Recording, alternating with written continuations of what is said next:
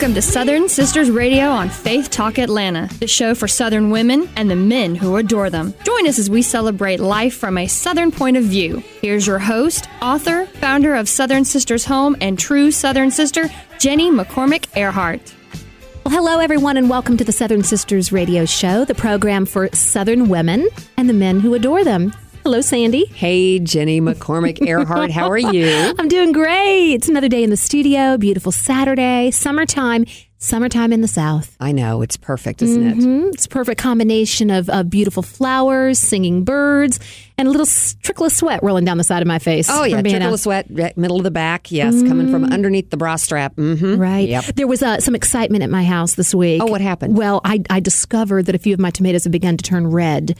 You know, they were just green for the longest time. And for those of you that don't know, I've often talked about how I did not inherit the Southern gardening gene that a lot of my wonderful fellow Southern sisters did. Right. So I'm a little challenged in the garden. My main objective in my garden is not to kill anything. Yes. And it's as easy to kill with kindness as it is to kill with neglect. This is true. Too much water, not good. No. Of course, tomatoes, particularly when they're bearing fruit, need lots and lots of water. And do you know the coolest idea? I don't know whether this works or not, but it's one of those things that you see on Facebook and you go, well, that makes sense. Yeah. It was a tip to get those glass or plastic, red, shiny Christmas ornaments. Right. The bright red ones, and hang them around your tomato plants so that when the birds are looking for something to eat, they go peck the ornaments and go, these tomatoes are nasty. Really? And they'll leave your tomatoes alone. I've never heard that. I never have either, but if I was growing tomatoes, I'd try it. We're going to fake out the birds just a little bit. Sure. Yeah. It's not a bad idea. Psych. My neighbors would think I was crazy. Decorating your tomato plants for Christmas. You know, I moved out to the country a little while back. I used to live more closer to the city. Now I'm out in the country. And, we have wonderful neighbors. And a couple of our neighbors have gardens, right? And, it's a nice neighborhood. And my husband and I were sitting having breakfast one morning looking out the side window of our house and admiring our next door neighbor's garden. He has an expansive garden. He's a doctor. He's just a very distinguished gentleman, shall we say. Okay. You know?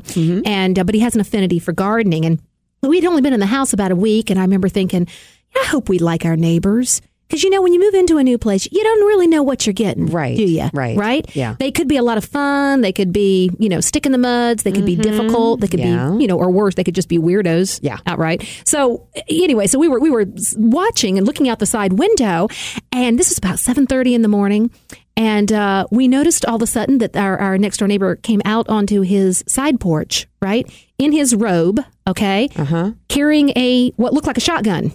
Oh. Okay. Now, as it turns out, it was just a pellet gun, right? Okay. But he is very attentive to his garden. As it turns out, there was some kind of critter in his garden. And so you have to imagine, my husband and I are sitting there in this little table, sipping our coffee, looking out the window. And he's about to commit murder? Yes. Neither one of us says a thing. We're just looking. And then all of a sudden, you see him raise his pellet gun and boom, boom. He fired off a couple of shots into the garden. I don't know what he was shooting at, but I suspect he got it. He looked very satisfied. He put the gun down, walked back in the house. I said, you know what? I like this guy. I'm sure he was shooting some pesky, awful. We have problems with moles, and we have problems with critters out there that are destroying. He wasn't after Bambi, but it was just not what I expected to see. And we just both laughed. We thought that was awesome. Okay, pardon me just a moment. Note to self, when you make a vegetable garden, use the Christmas ornaments, not the pellet gun. Okay, got it. It's just one more way to keep the critters out of your garden, I guess. But the kids are all home. I know I've talked about this last time. My kids are home for the summertime. They've invaded the house, right? Life is different when kids are in the house during the summertime. It's a whole different energy level, isn't it? Isn't it? Yeah. Because we go from 2 people in the house to 7, 8, 9, depending on who they're bringing home with them. Right. You see what I'm saying? Yeah. We have the actual children. We have children and stepchildren together, and then we've got the extraneous, equally important, but you know what I'm saying, friends the extras, children. the friends and the fiancés, or sometimes it's a husband or a wife, because we've got a couple that are married now. They come on home, and I was just laughing. I opened up the refrigerator yesterday. I was just kind of perusing what was in my refrigerator. And normally during the year when it's just my husband and I, we have we have our little favorite things in there, a lot of healthy options. All kinds of strange things in my refrigerator now. We got a lot of styrofoam containers of people bringing, kids bringing stuff home. Right. Mm-hmm. And then you can always look in there and see who's eating what. We have different dietary interests. Of course you shall do. we say? Okay. So we've got a couple that like and dislike certain things. And then we got two. My daughter and her fiance are on this very unusual sort of cleansing diet. All right. So they're drinking strange shakes and weird things in packets of powder that they dissolve in water and drink. And then it's all like, lean meat and lots of fresh vegetables, which is wonderful, right? But I'm also simultaneously cooking for a couple of teenage boys that want fried chicken and quesadillas. Exactly. You see what I'm saying? Yeah. So it's a bit of a challenge. If I want us to all have dinner together, it's a bit of a challenge. What am I going to make that everybody's going to eat? Exactly. It's been a little stressful, but so far everybody's getting along just fine. If anybody can pull it off in style, it is Jenny. Yeah. Well, you know what? I pulled it off this week, I will say. Yeah. I was kind of reflecting on how we do our meal planning. Southern women are typically planners by and large. Yes. But then I kind of group my dinners into two categories. We've got the planned dinners. Okay. That's where I pull out a piece of paper and I jot down what I need. Right. I think about it, right? Yeah. Pull it all together, go to the store specifically, get everything I need, have it in the house. That doesn't happen that often. And then we have the unplanned dinners. Okay, now that's the dinner where you find yourself standing with your grocery cart in Publix at 5:45 wondering what on earth am I going to feed my family tonight? In 45 minutes to an hour, Right. yes. Something that everybody likes that's not just, no challenge here, no stress. No, and you're just determined I'm not going to just relegate myself to going through a drive-thru. I'm actually going to put a home-cooked meal. I found a good one this week, though. Okay, what'd you do? So I was trying to please the teenagers and everyone involved, and so I've got the two that are on the special healthy, sort of lean meat protein diet, and then I've got the teenage boys, and then there's my husband and I, and then we got a couple kids kind of in between that whatever they just want it to be just good. Food. Yeah. I just whipped up some barbecue chicken quesadillas this week, and I have to tell you, I got rave reviews from everybody. And do tell, how'd you do it? It's simple. Now this is a shortcut meal, right? We've got the long home cooked meals. I did rotisserie chickens, and you know what I did? I got 2 rotisserie chickens. I deboned one to use for the chicken quesadillas, and then the second rotisserie chicken was for little Miss Sweetheart daughter and her fiance who were on the special diet, right? So everybody was taken care of, shall we say. And I just did, the flour tortillas. I love to be able to put sauces and condiments and things, transfer them into those little plastic squeeze bottles that has the little tip on the end. Yep. You have so much more control over distributing a sauce. And you can make it look cute. You can make little smiley faces if you want to. Exactly. So what we did is we pulled out those tortillas, laid them all over the counters, and and then we piled up our chicken on each one. And then I did some really thinly sliced red onion, just kind of put that across the top. Some chopped fresh cilantro out of my garden. Yum. I just like saying that. I know. She grew the cilantro. I grew it. Specifically, I didn't kill it. Let's be honest. Right. Okay. So fresh cilantro, and then I squeezed some of the yummy barbecue sauce all over, and then just a heaping mound of fresh shredded Monterey Jack cheese. And you need a good bit of cheese in a quesadilla to make a quesadilla work. Yes. Otherwise, it doesn't stick together. It's going to kind of fall apart. Right. And then I plopped them right into my panini maker. Now, if you don't have a panini maker, can I tell you what I'd used for years before I got an official panini maker was the George Foreman grill. That works too? It does. Interesting. Yeah, don't let anybody tell you that it won't. I made paninis for years on my wonderful George Foreman grill. Perfect. It's wonderful. Perfect. Anyway, so we put those in there. I heated up the oven to about 180 to keep them warm. I put a big old pan in there, and then I would just do my quesadillas on the Foreman grill, or my panini maker, I should say, one at a time, toss them into the oven to keep them warm. Then I just use a pizza roller, pizza cutter, to cut them into quarters, and they just gobbled them up. Yum. I could have made 100, I think, that they would have eaten them. It was just one of those easy, quick weeknight meals. Everybody was happy. Mom got a medal. Thumbs up. Ta-da! Ta-da! Congratulations. When I do Mexican food, I love to do, I call it Mexican mess. Because I don't really care what you make out of it. If you want a burrito, make a burrito. If you want a taco, make a taco. If you want a big old Mexican salad, make a Mexican salad.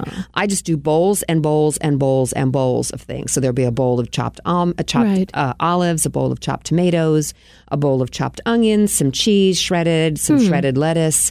Whatever you might want to put, a little cilantro, a little sour cream, little guacamole, put some chips out there, put 2 different kinds of tortillas out there, put some couple of different kinds of beans out there, and assemble what you want. You like those build your own bars, don't you? I think because we talked about chicken salad, and you talked about how you did that and put all the little parts out. People like to play with food. They do, and they like to have what they want. Well, folks, we'd love to hear your ideas about build your own this or that. If you have any ideas, programming ideas, or food talk for us, just feel free to email us at radio@southernsistershome.com, and we'll be right back. So Southern, even our drawl has a drawl. It's Southern Sisters Radio on Faith Talk Atlanta.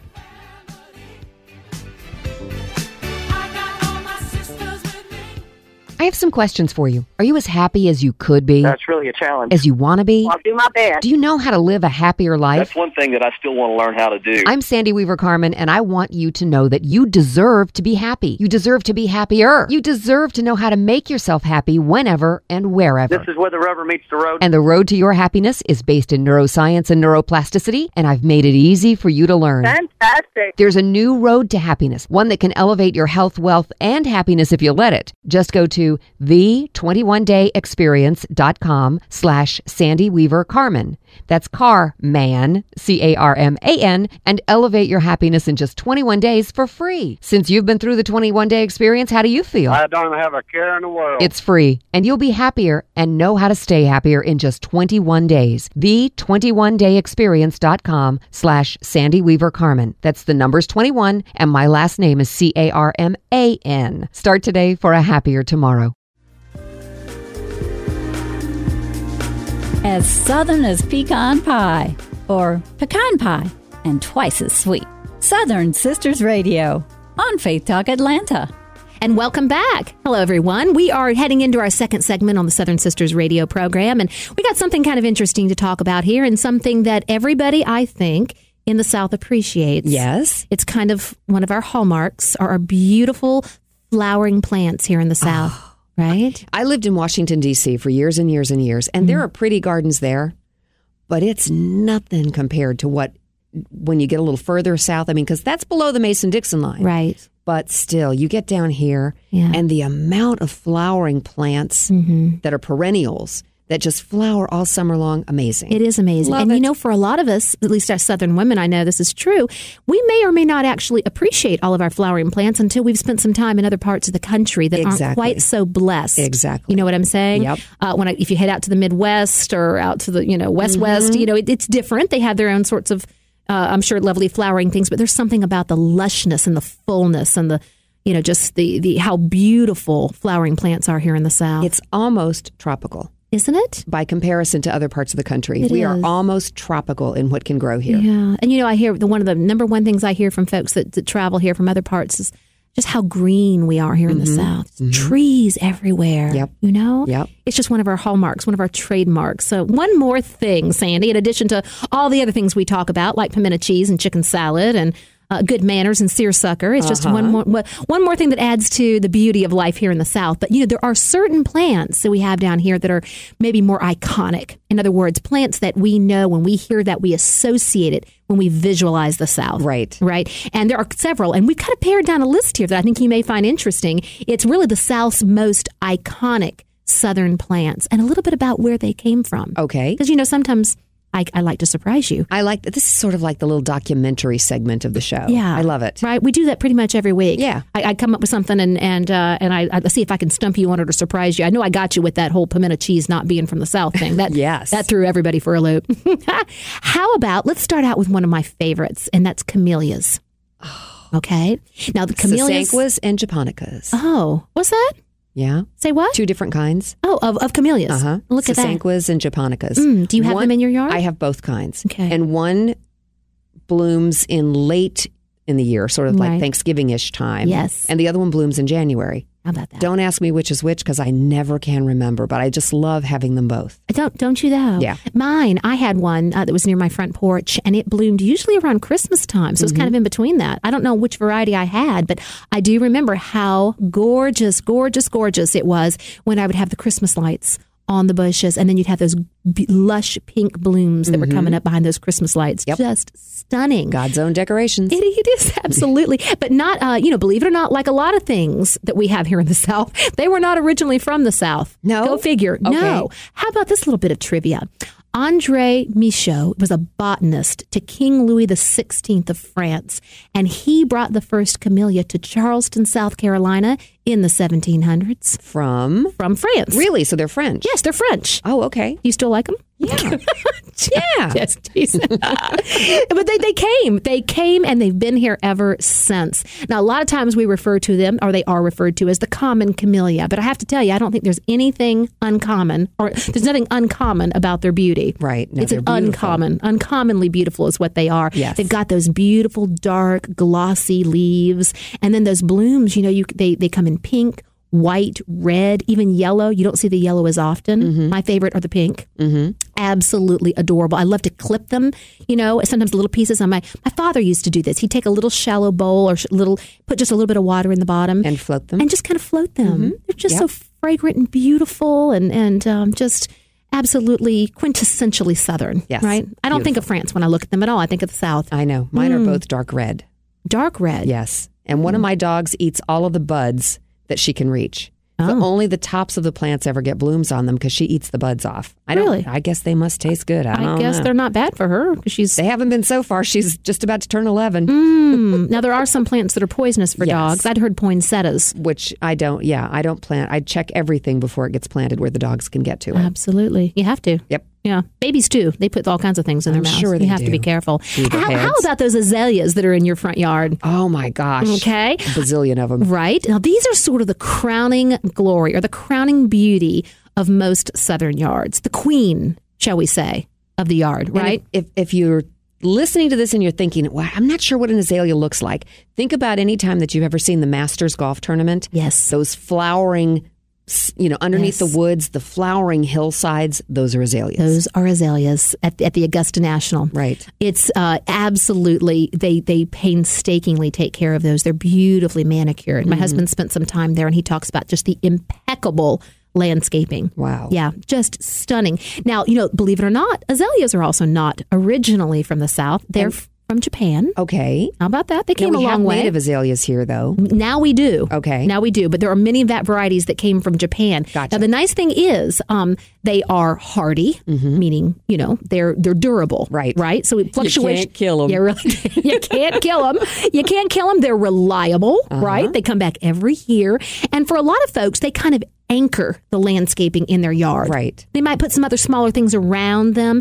But the best tips really for doing a good job with your azaleas is to, number one, buy them when they're in bloom.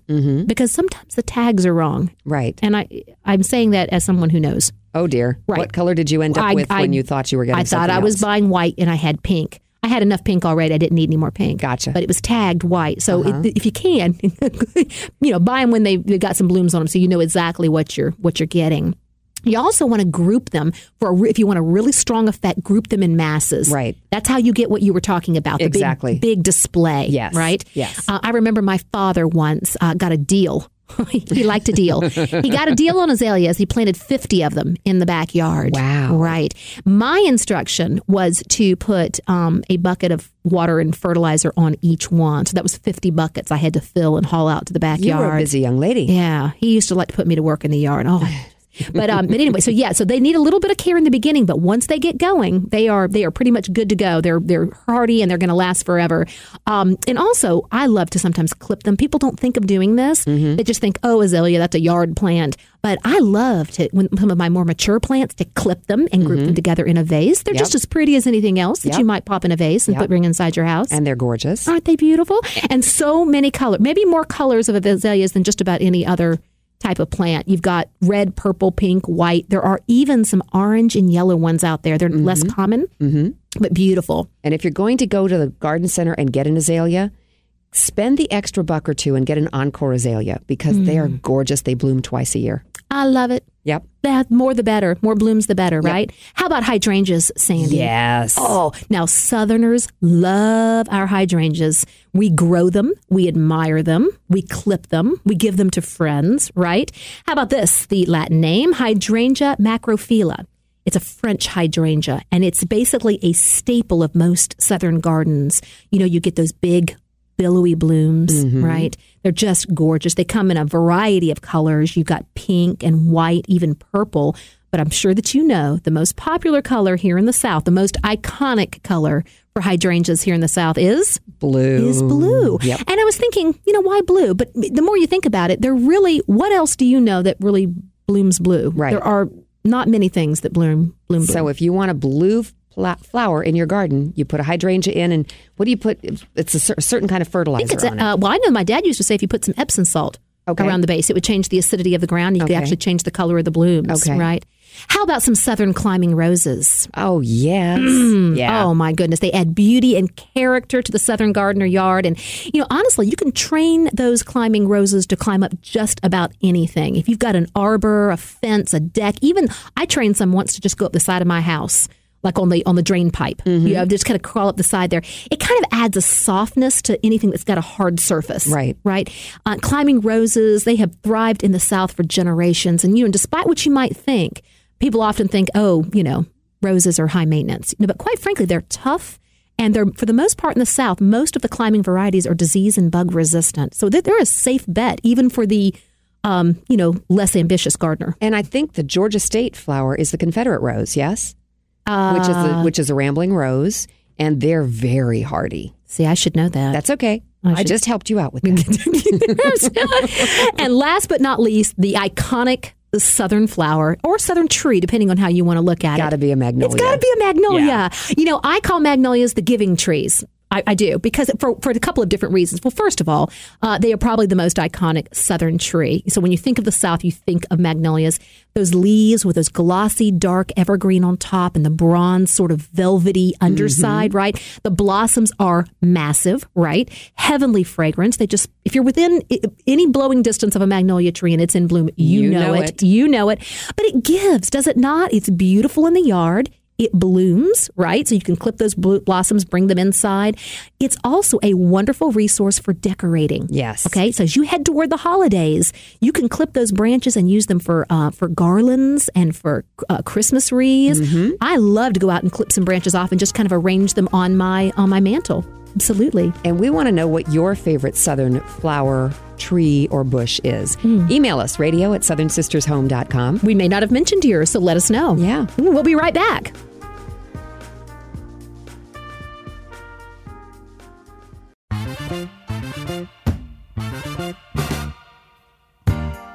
So Southern, you can hear the butter melting on the biscuit. Here's Southern Sisters Radio on Faith Talk Atlanta. And welcome back to the Southern Sisters Radio program. Guess what we're doing now, Sandy? What are we going to do? Is there a recipe involved? If it's the food segment, there's a recipe involved. But there's a little more to it this time. Okay. We are going to sort of kind of pay homage or pay tribute here to one of my favorite all-time things and something that I believe Southern sisters, Southern women do very well. Yes. Girls' Night In. Oh, of course. Now, it's not a whole lot different than Girls' Night Out, and I'm a fan of both of those, right? Girls' Night In just implies, you're whipping some things up in your own house. Right. You're having your girlfriends over. Right. Hanging out, chilling. Have a good time. Right? Yeah. It is absolutely essential. Could turn into a pajama party at a moment's notice. It could, right? It just, it's just a wonderful thing to do. And I've had little girls' nights in at my house for just one person, me and my best friend. We've done that, just the two of us. And then other times it's fun to invite, maybe a larger crowd in. It gets a little rowdy. Southern women, we have a tendency to talk over each other, And that's okay. It's like a crazy little merry-go-round. You just have to jump on. Yeah, no disrespect. It's fun. But one of the best things I think to do for a girls' night in, if you're having some girlfriends over, is you want to set the mood with some great music. Okay. So I love a little jazz when my girlfriends are coming over. That, or maybe even some retro old 80s stuff, for me. That's retro these days, of course, is 80s music. But just you want to set the tone or set the mood with some nice, relaxing music. And then probably one of the most essential things you want to do for a girls' night in, if you're not doing a full dinner, and a lot of times that's just a lot of work, maybe more than you want to do. Right. You could just have a little cocktail hour where maybe you have some sort of signature cocktails and a couple of small bites to nibble on. And so I've put together a little menu for us here. Okay, what are we going to have? Be fun. Come on over, Sandy. We're gonna start off with a peach mojito. Okay. Oh, well, now that's just not ever going to be a bad idea. No, not in the summertime and not in the South. Right. And not for our girls' night in. Exactly. So pull up a chair, Sandy. We're going to have a peach mojito together. And this is easy to make. We're going to make a pitcher that's going to make about 6 servings. And it's a simple thing to do. 3 for you. 3 for me. Oh, my. You will be spending the night. Pajama party. You're not going anywhere. But this time of year in the South, we have the peaches. So we're going to make this with fresh peaches. Oh, nice. You got to. This time of year, you have to. So what we're going to do is we're going to whip up a fast 1 cup of simple syrup. Now, you can do it the old-fashioned way and put the water in the pot and heat the pot and put the sugar in. I've got a little shortcut method. If you get good hot water out of your tap, you can just go ahead and take your 1 cup of sugar and mix it with about 3/4 cup of hot water right from the tap and just whisk it up right there. Basically, all you're trying to do is get the sugar to dissolve. Right, so you don't have to boil it. So I have an Insta-Hot. It's 190 degrees, I think, so I could just do it with that. You've got Insta simple syrup. I love that. That's all you have to do. So we're going to do 1 cup of sugar mixed with 3/4 cups of hot water to form a simple syrup. Okay, you're going to need 3 fresh peaches. You want them pitted and sliced. A bunch of mint. I get to say it again. I get to go out to the garden and gather a bunch of mint. The mint that you grew. Or you can do what I did for the past 30 years, which just buy a bunch at the grocery store or the farmer's market. But you want about 1 cup of loose mint leaves, about 6 to 8 ounces of white rum, okay, and this can be omitted if you're making a mocktail, right, rather than a cocktail. 3 cans, which is about 36 ounces of lemon sparkling water. Now, you can also use club soda that you've just squeezed the juice of a lemon into. Okay. All right, but you can buy, LaCroix, I believe, makes one, a lemon-flavored. And there's no sugar in it. There's no calories. It's just, seriously, there's nothing. It's sparkling water that tastes like lemons. There you go. Yeah. Right? And you don't need the sugar because we've already put the simple syrup. We're going to be putting the simple syrup in. Right? And the rum and the peaches. Yeah, right? It's going to be good. Fabulous. So all you need to do, Sandy, bring your glass pitcher over here. We're going to mix up a whole pitcher full of these wonderful peach mojitos. Okay. Okay, so in the bottom of the pitcher, what you're going to do is you're going to place your peach slices and those mint leaves just in the bottom. You're going to pour about 1/2 of your simple syrup over the top of all that. Now we're going to muddle. Now, we've muddled before on this show. We've muddled before. We have. And you do not need to run out and buy a fancy muddler. If you have one, use it. Otherwise, you can use the back of a big wooden spoon, okay? And you're going to muddle away vigorously. Okay, so muddling just basically means pressing and squashing and moving around. Right. You're just trying to get the essential oils out of the mint and into the drink. Thank you. So just break the leaves up just a little bit. This is not cutting. This is not knifing. This is just pound on them a little bit. It's not rocket science. If you had a bad day, have a good time with the muddling. There you go. Yeah, get your frustrations out. You're going to feel better in a few minutes anyway, I promise. Right. So you're going to do that. Then you're going to add the remaining simple syrup to the pitcher, and then in goes the ice, all right? So about 24 ice cubes thereabout, depending on the size. You're going to add your rum, and then you're going to pour in the sparkling water on top of that, okay? Then stir it a few times, all right? Move it around a little bit. It's going to be beautiful. Now, what you're going to do is pour it into your glasses, and then you want to take maybe a spoon and spoon some of those peach slices and mint leaves out of the pitcher and kind of put those in the top, and some of the ice cubes, right? Now, you're going to want a straw for this because you're going to have these wonderful peaches and mint leaves floating around in the top. So you just plunge that straw down in there. This is one of the most refreshing summertime beverages out there.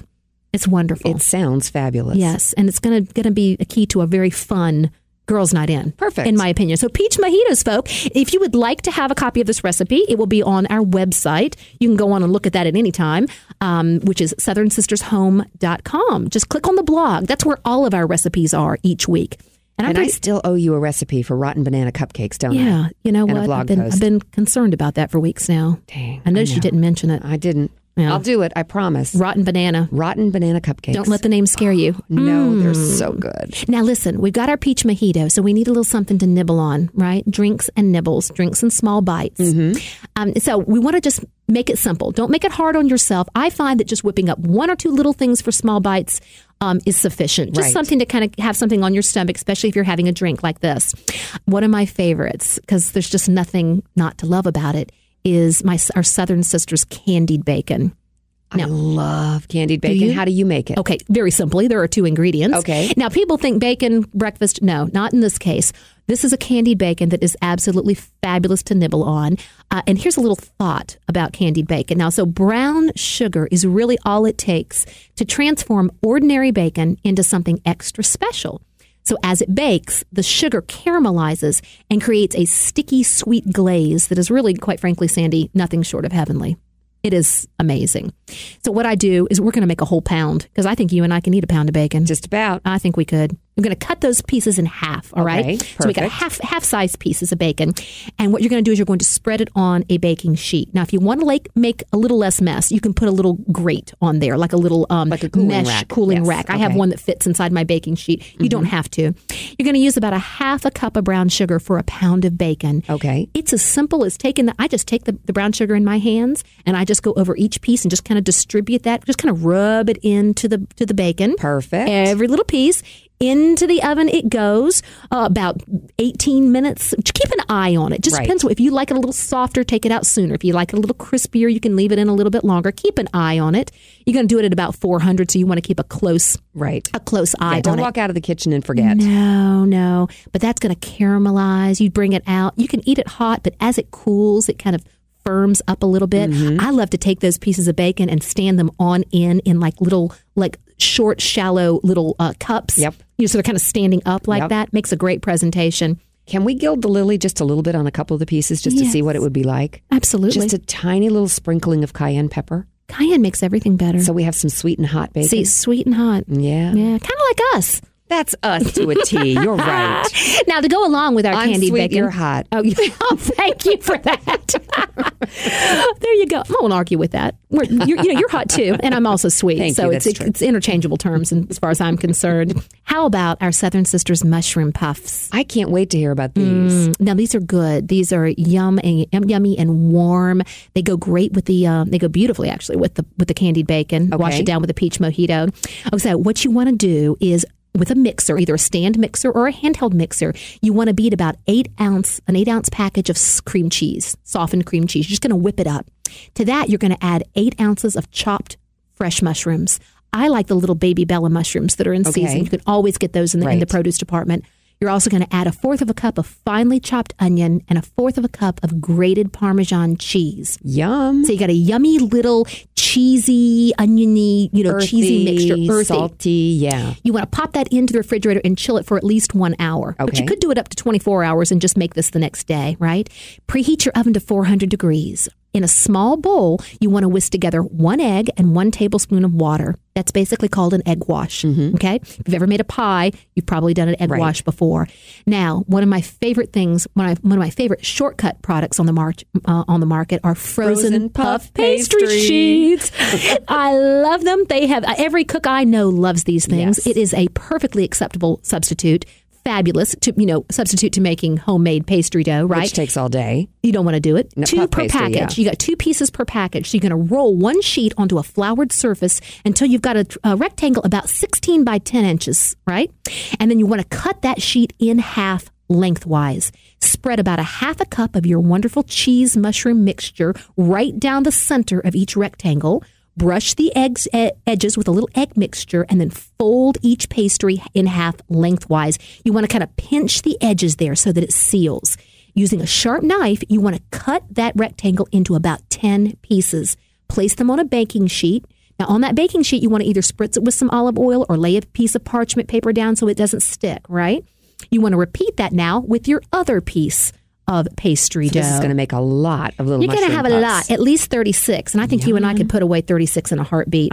Brush the tops of these with the remaining egg wash, sprinkle with a little pepper, and bake for 20 to 25 minutes or until browned. Heaven. Fabulous. Heaven. Fabulous. So we've got our peach mojito, our candied bacon, and our yummy Southern Sisters savory mushroom puffs. That sounds like a perfect ladies' night Who in needs to me. dinner? This is. I could just make a meal off of this. Now, what would be your favorite thing to serve if your girlfriends were coming over to your ladies' night in? Yes, let us know when we'll come over. Yes. Oh, and please invite us, please. We won't eat much. Nowhere near what we talked about doing this time. Yeah. Radio at southernsistershome.com is where you can find us, and let us know how you like to entertain. Great. We'll be right back. Sweet tea? Why, yes, thank you. Southern Sisters Radio, exclusively on Faith Talk Atlanta. I have some questions for you. Are you as happy as you could be? That's really a challenge. As you want to be? I'll do my best. Do you know how to live a happier life? That's one thing that I still want to learn how to do. I'm Sandy Weaver Carmen, and I want you to know that you deserve to be happy. You deserve to be happier. You deserve to know how to make yourself happy whenever and wherever. This is where the rubber meets the road. And the road to your happiness is based in neuroscience and neuroplasticity, and I've made it easy for you to learn. Fantastic. There's a new road to happiness, one that can elevate your health, wealth, and happiness if you let it. Just go to the21dayexperience.com/Sandy Weaver Carmen. That's Carman, Carman, and elevate your happiness in just 21 days for free. Since you've been through the 21-day experience, how do you feel? I was screaming in the middle of the street. It's free, and you'll be happier and know how to stay happier in just 21 days. The21dayexperience.com/Sandy Weaver Carmen. That's the numbers 21, and my last name is Carman. Start today for a happier tomorrow. Welcome back to the Southern Sisters radio program. Sandy and I are talking about all kinds of things today. Yes. Lots of interesting Southern concepts, recipes, classic Southern flowers. And I love this book that you've brought in. You like this book? I've never seen that book before, never heard of that book before. As soon as I get home, I'm ordering myself a copy of that book. Do you know that I bought a copy of this book for myself and one for each of my 3 daughters? Perfect. It's that good. Yep. Now, I don't have to tell you that I love Charleston, South Carolina. I've often referred to it as my happy place. Right. It is photographed in both of my cookbooks, right? It's been a huge inspiration for me, including some of the recipes that are included in my books. It's just, it's kind of the whole package. Right. There is a couple of women. There are a couple of women in Charleston, and they started something called the Charleston Academy of Domestic Pursuits. Wait, can I say it the way I was saying it? Go ahead and say It's the Charleston Academy of Domestic Pursuits. Yeah, I should have said it just like that. A handbook of etiquette with the recipes. My goodness. You sound like what was it? Snooty Patooty. No, the guy from Gilligan's Island. What was it? Lovey. Thurston Howell III. Thurston Howell III. It's just a little bit. This is a fabulous book. It contains just about everything you need to know about being a classy Southern woman. Also about how to be hospitable, how to kind of run your home. It's all about the domestic arts. Right. Right? You could say it's about housekeeping, but that doesn't sound as good. No, that doesn't sound nearly as good. Nobody would buy that book. No. So this is the Academy of Domestic Pursuits. And, they have wonderful articles in here. One that's kind of inspired me, and I thought we could talk about it a little bit today, is the concept of how to comport yourself.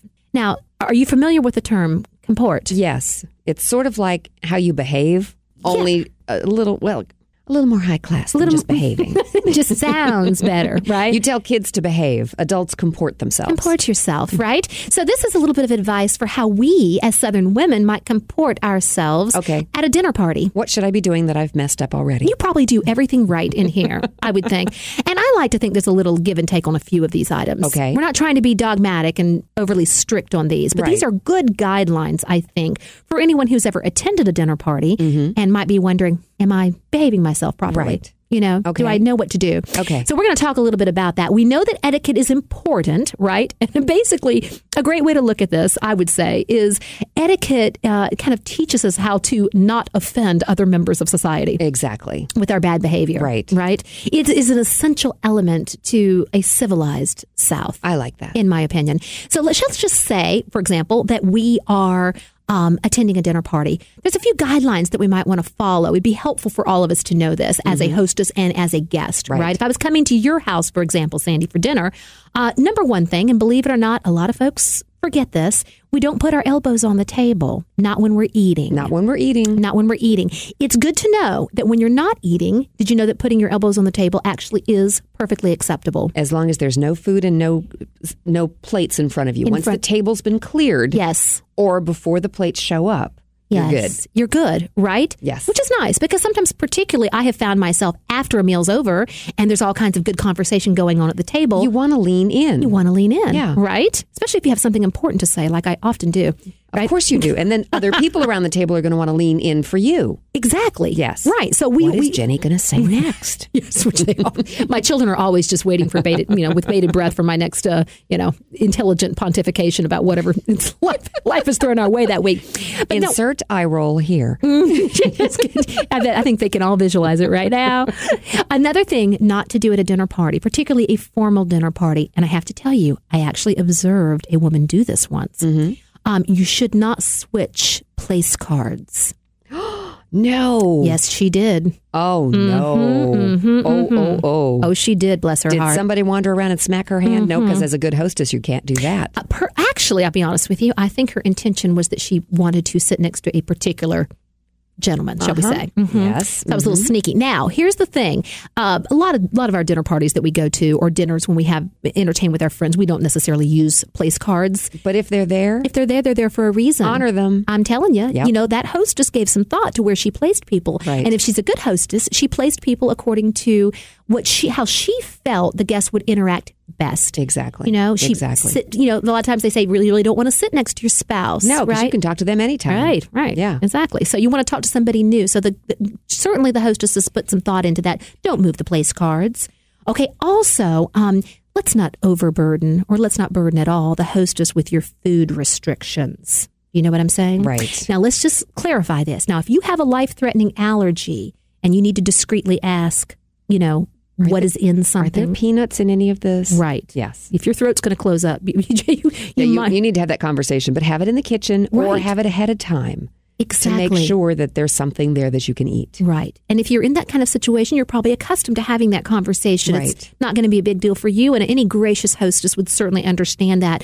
But you don't need to use the dinner party as an opportunity to sort of, inform everybody about the parameters of your diet. Right. No. Right? Nobody cares. No. Nobody cares. No, they really don't. As much as you might think they do, they really don't. Right?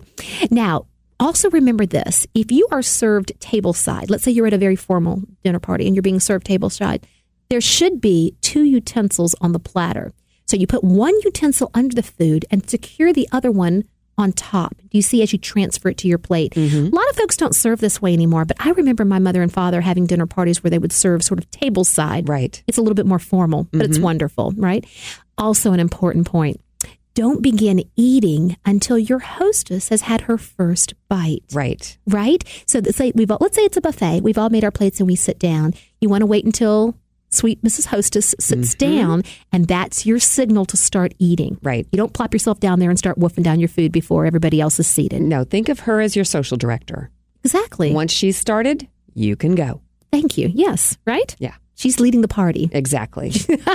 Now, in more ways than one. In more ways than one. She's done the work, I guarantee you. Yes. Now, also another thing, you don't want to grab your knife or fork with your fist and start sawing into your meat like you're cutting down a tree. Yeah, if you're making the entire table move and wine splash out of the glasses, you're doing it wrong. I know. There is a proper and an improper way to cut up your food. It should be cut up one bite at a time. Mm-hmm. You don't chop up the entire steak at once. You see what I'm saying? Right. And in terms of holding the knife and fork, your left index finger should be on the back of the fork, right above the tines, right? And your right index finger on the back of the knife, right above the blade. So this gives you maximum, control and dexterity. And you want to just do little bite-sized pieces is what you want to be cutting, right? In this country, you do not have to, because there's a certain American way that we do this. You do not need to switch the fork back to your right hand. You see what I'm saying? Right. A lot of folks do it the European way. I tell you, I have mastered the European way. Which is to leave it in your left hand. Now, left-handed people love this because it's like, oh my gosh, something that finally etiquette lets us do. Yes. Right. I do it all the time. And at first I thought it's a little strange. It's a far more efficient way of eating. Very efficient, yes. And there's something kind of, I don't know, Sandy, sophisticated about it. It's a little saucy. Right? It's saucy. So you've got your fork in the left hand the whole time, right? And you eat it that way rather than setting down the fork, transferring the fork from the left hand to the right hand, eating your food, then putting it back in the left hand to cut the next piece. Yes. Those are extraneous steps that just are not necessary. Now, if you are right-handed, you probably do want to transfer the fork to your right hand before you try to scoop up a fork full of peas. There you go. Otherwise, they're going to be all over the dining room table. Then we have coordination issues. Yes. There are exceptions to every rule, including this one. Now, while you're eating, once the food is inside your mouth, it does not need to be visible to the rest of the dinner party. Do you know what I'm saying? Yes. You might think this is an obvious thing, but it's I know that particularly with enthusiastic conversationalists, sometimes they can't quite hold off saying something. Yes. You see what I'm saying? Yes. It's best to have swallowed your food. We are not wild animals. We don't need to display what we're eating, right? Swallow your food before you move on to the next do not mind seeing what you're saying. I just don't want to see what you're eating. Thank you. Yes. It's not seafood, right? Like that. Bum. I've been waiting to use that joke. That was the perfect chance. How about this? A lot of times, particularly at restaurants, in fact, I was at a restaurant this week with my daughter, and they serve the butter. The bread comes out. The butter is on a plate. Okay. Actually, the proper way to do this, folks, is when you're taking the butter off the butter plate, transfer it to your own plate before applying it to the bread. Right. You see what I'm saying? Yes. You're not supposed to be taking your dinner fork and scooping it into the butter and using it. And you're also not supposed to be taking the butter knife that is on the plate, right? And wiping your bread with it. And wiping your bread with it. Yeah, So no. the simple answer there is you take your butter and put it right on the edge of your plate and then use your own knife to spread it. Exactly. Makes sense, right? Yes. Now, how about this? When you first sit down at the dinner table, really what is the first thing that you think that you should do when you first sit down? Napkin on the lap. Thank you. Yes. Your mama taught you, right? She did. You're right. So the napkin goes into the lap. Even if the food's not there yet, the napkin goes into the lap. Now, if you are getting up to excuse yourself at some point during the dinner, the proper place to leave the napkin when you get up in the middle of a dinner, when you're coming back, is to lay it on the seat. Okay? Not on the table. Though I do have to tell you, in a home with dogs that are high enough to reach the napkin if you put it in your chair, Yeah. I'm perfectly okay with my dinner guests laying it on the fork side of their plate on so the you've table. got extraneous circumstances. Yes. If the extenuating If the dogs are in the house, you probably don't want to leave the napkin on the chair because they may run off with it. So it may be gone when you get back. Or lick it. If there's any food on the napkin, they're licking it. You would explain that to your guests, too. You would say, Henley and Duffy may very likely run off with your napkin. Please don't leave it in your seat. Exactly. I understand that. I do. How about this? If you're eating with a teaspoon, a soup spoon, or a coffee spoon, you don't want to leave it in the bowl or in the cup. When you're done using it, you retire it. You like that phrase? I like that. You retire. You retire it to the edge of the plate. That's all you have to do. And last but not least, folks, remember, you are in charge of your own good time. When you accept a dinner invitation to go to someone's home, it's almost like a little bit of a social contract, right? Yes. They are opening their home to you, probably going to great effort to make a wonderful evening for you and delicious food. And, I think your end of the contract is you're there to be on your best behavior while having a wonderful time. Bring your party manners, and we truly appreciate you inviting us to your party every Saturday. Thanks for joining us again this week. We'll see you next week. Thank you for joining us here at Southern Sisters Radio on Faith Talk Atlanta. If you have questions for Jenny, want more information about something you heard on today's show, or want to enter any of the Southern Sisters contests, visit southernsistershome.com. And remember to connect with Jenny on Facebook at Southern Sisters Home with Jenny McCormick Earhart.